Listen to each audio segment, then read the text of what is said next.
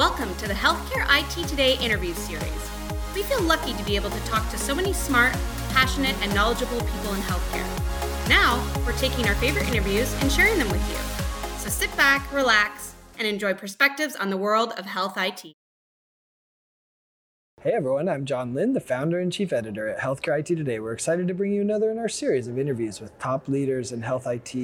And we're here at the Chime Fall Forum, and our guest today is Hannah Ellerby. She's the principal of implementation at Divergent. Welcome, Hannah. Thanks for having me. Excited to be here today. Yeah, so excited for this discussion. But before we start, tell us a little bit about yourself and Divergent. Absolutely. So I'm excited to serve as Divergent's principal of implementation. I help lead our area of practice focused on activating and adopting EHRs and other digital solutions to support your ecosystem of care. The thing I love about Divergent is we really partner with healthcare institutions, payers, providers, payviders to really optimize and help you deliver better value to your patients and members. Yeah. So we're here at the Chime Fall Forum with a bunch of CIOs across the nation, even the world really. But one of the themes I hear about is the burden they're feeling, from everything that's happening.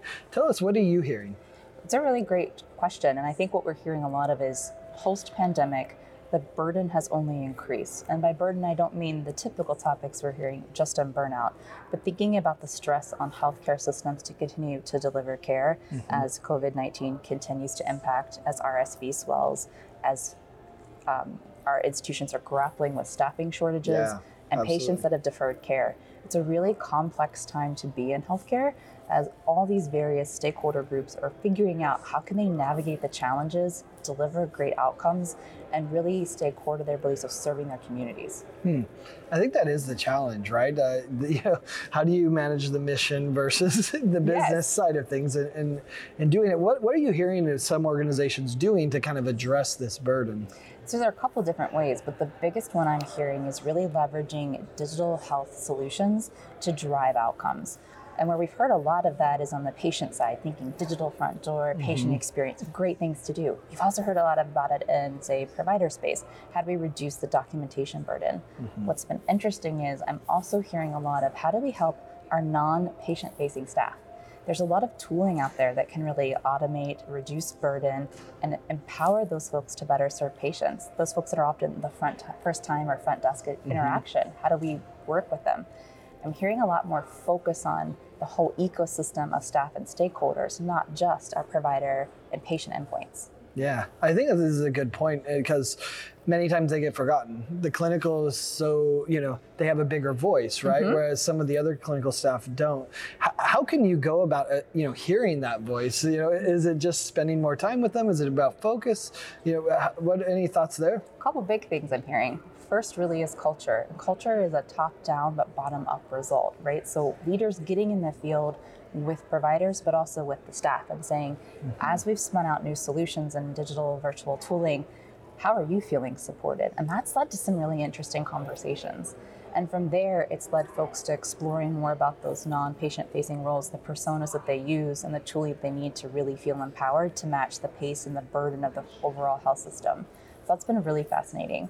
The other area that I've heard a lot about is how do you think thoughtfully about automation? Folks are anxious about jobs, so you don't want to pick a tool that suggests we don't need you anymore. The opposite's the truth. Right. It's how do you empower, again, non-patient facing roles to function at the top level of what they can do and give them the tooling to do that and align the right incentives with it too. So it's a really fascinating and fast-paced area and a lot of good work to be done there. Yeah, well, and I think what's interesting is those people often represent the brand of your organization. Like if you look at the review sites, they're usually reviewing the front desk staff or the billing staff as opposed to the doctor who actually provided the care. Right, and it's interesting because if you think about the patient experience and even the provider experience, it hinges on the success of that front desk staff. And if you aren't empowering them with the right tooling and support, all the other things that you've done to empower your organization come moot. They really get obviated by the presence of that really tough interaction at the front desk or your tough interaction when you call in. So if you can solve for those surrounding experiences, it enhances the patient, the provider, and the overall health system experience. Yeah, it's actually true. I think there's a trickle-down effect. I've certainly had a bad front desk check-in experience and then taken it out on the nurse, right? So have I. Yes, I think that's something that lands with all of us is Once you have the opening to think through it, it's an aha moment of, oh yeah, you're right. Had that front desk person maybe been better positioned to answer my question, I'm guilty of this, then they would have been better able to serve me. I wouldn't have been as frustrated. My subsequent appointment would have gone better. It has a cascading effect, and it's really amplifying in the area of staffing shortages. How can we do more with less, but empower people with more tooling to support them? Yeah. So talk about some of the work you've done at Divergent with clients. What's some of the things you've seen that have been successful and helpful in addressing this? Yeah, so a couple of great things we've done. Really, the first one, it seems basic, but we started with persona and journey mapping. What do our front desk folks really encounter? What are the myriad interruptions that they're dealing with throughout the day? How many of them are expected to answer a phone, serve a patient who's right in front of them, actually check them on the system, scan something in? There's so many disruptions and disjointed workflows. So it comes down to what can be shifted to other stakeholders. Maybe we make sure patients are doing e-check-in, but that only works then if we have training for our front desk as well. So it was really getting in and mapping out all the functions and then identifying what could be supported or shifted elsewhere. And then we retrain that front desk person to support that with the tooling that existed. The really innovative thing is we didn't have to buy anything new. We repositioned everything to better support the front desk person to really interact, support, and know the patient. And again, we saw patient experience scores go up as well. Yeah, it's interesting. If you improve the patient experience, it improves the employee experience. It really is a bi-directional lift, right? Yeah, absolutely. So as you look, going forward and into the future, what do you think are going to be the keys to, ensuring these non-clinical staff don't have as big a burden, that they have a good experience, and that we retain them, right? I mean, I think that's another big issue. Again, the basics first. You have to really know what those folks on the front lines, and I don't mean patient-facing front lines in terms of care delivery, but patient-facing in terms of front interaction. What are they dealing with day in and day out? If you don't start with the basics, anything you layer on top will be more noise and will add to their burden. So first things first, assess where they are, make sure they are trained, actually provision the right tooling, and even in some cases, looking at where they're positioned in the footprint of your organization's physical plant is key. It seems simplistic, but when done well, it will really lead to improved outcomes, and it helps you ensure that the digital tools you have to support them are really aligned overall with improving patient outcomes, reducing provider burnout, and again, leading to your strategic objectives. But it's really basics first. There's no easy button, and that's what I like about it is we can dig in and help. Yeah, well, I think sometimes you need an outside perspective.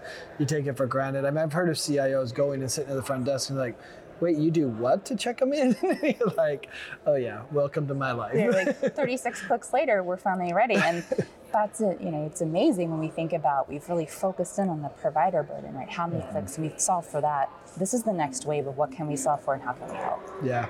Well, and here at the Chime Forum, they had a keynote from a humanoid, and I think it's clear that they're not going to replace humans. So I think we're safe at this point. So it really suggested reinvesting and using the tools the way they're designed and making sure that your design hasn't gotten stale. The way that we deliver care has changed, even in that front desk interaction after COVID. Have you thought about how hard it is to hear a patient if everyone's wearing a mask? Is your waiting room too noisy? Right. And then you're shouting and you're breaking confidentiality. Again, this seems so adjacent to the tools, but we have so many tools that can make that interaction and that transaction smoother. So it's uncovering what the root causes are and then layering in the appropriate tools with training and support to really lead to outcomes. Yeah, and I love your description of doing personas, right? Although that actually takes some work, right? And it's tough to do that while you're trying to, check everyone in and do the appointments and billing and, so I think it's an important task though that, takes time and effort and, and expertise to do. It does, and that's something that we really pride ourselves on at Divergent is having that expertise to assist you in learning to do personas and journey mapping, and then empowering you to work with your staff to deliver that as a product. So it's something that we've really developed as a competency, and we see that as setting ourselves apart for the support we can provide. Awesome. Hannah, this was a fun discussion. I love this. Anything we can do to reduce burden in people's lives, I think is good for mental health. It's good for healthcare. It's good for everyone. So thanks so much for sharing, and thanks everyone for watching and listening. If you want to find more great healthcare IT content like this, be sure to check it out at healthcareittoday.com or search for Healthcare IT Today on your favorite podcasting application. Thanks, Hannah. Thanks for having me.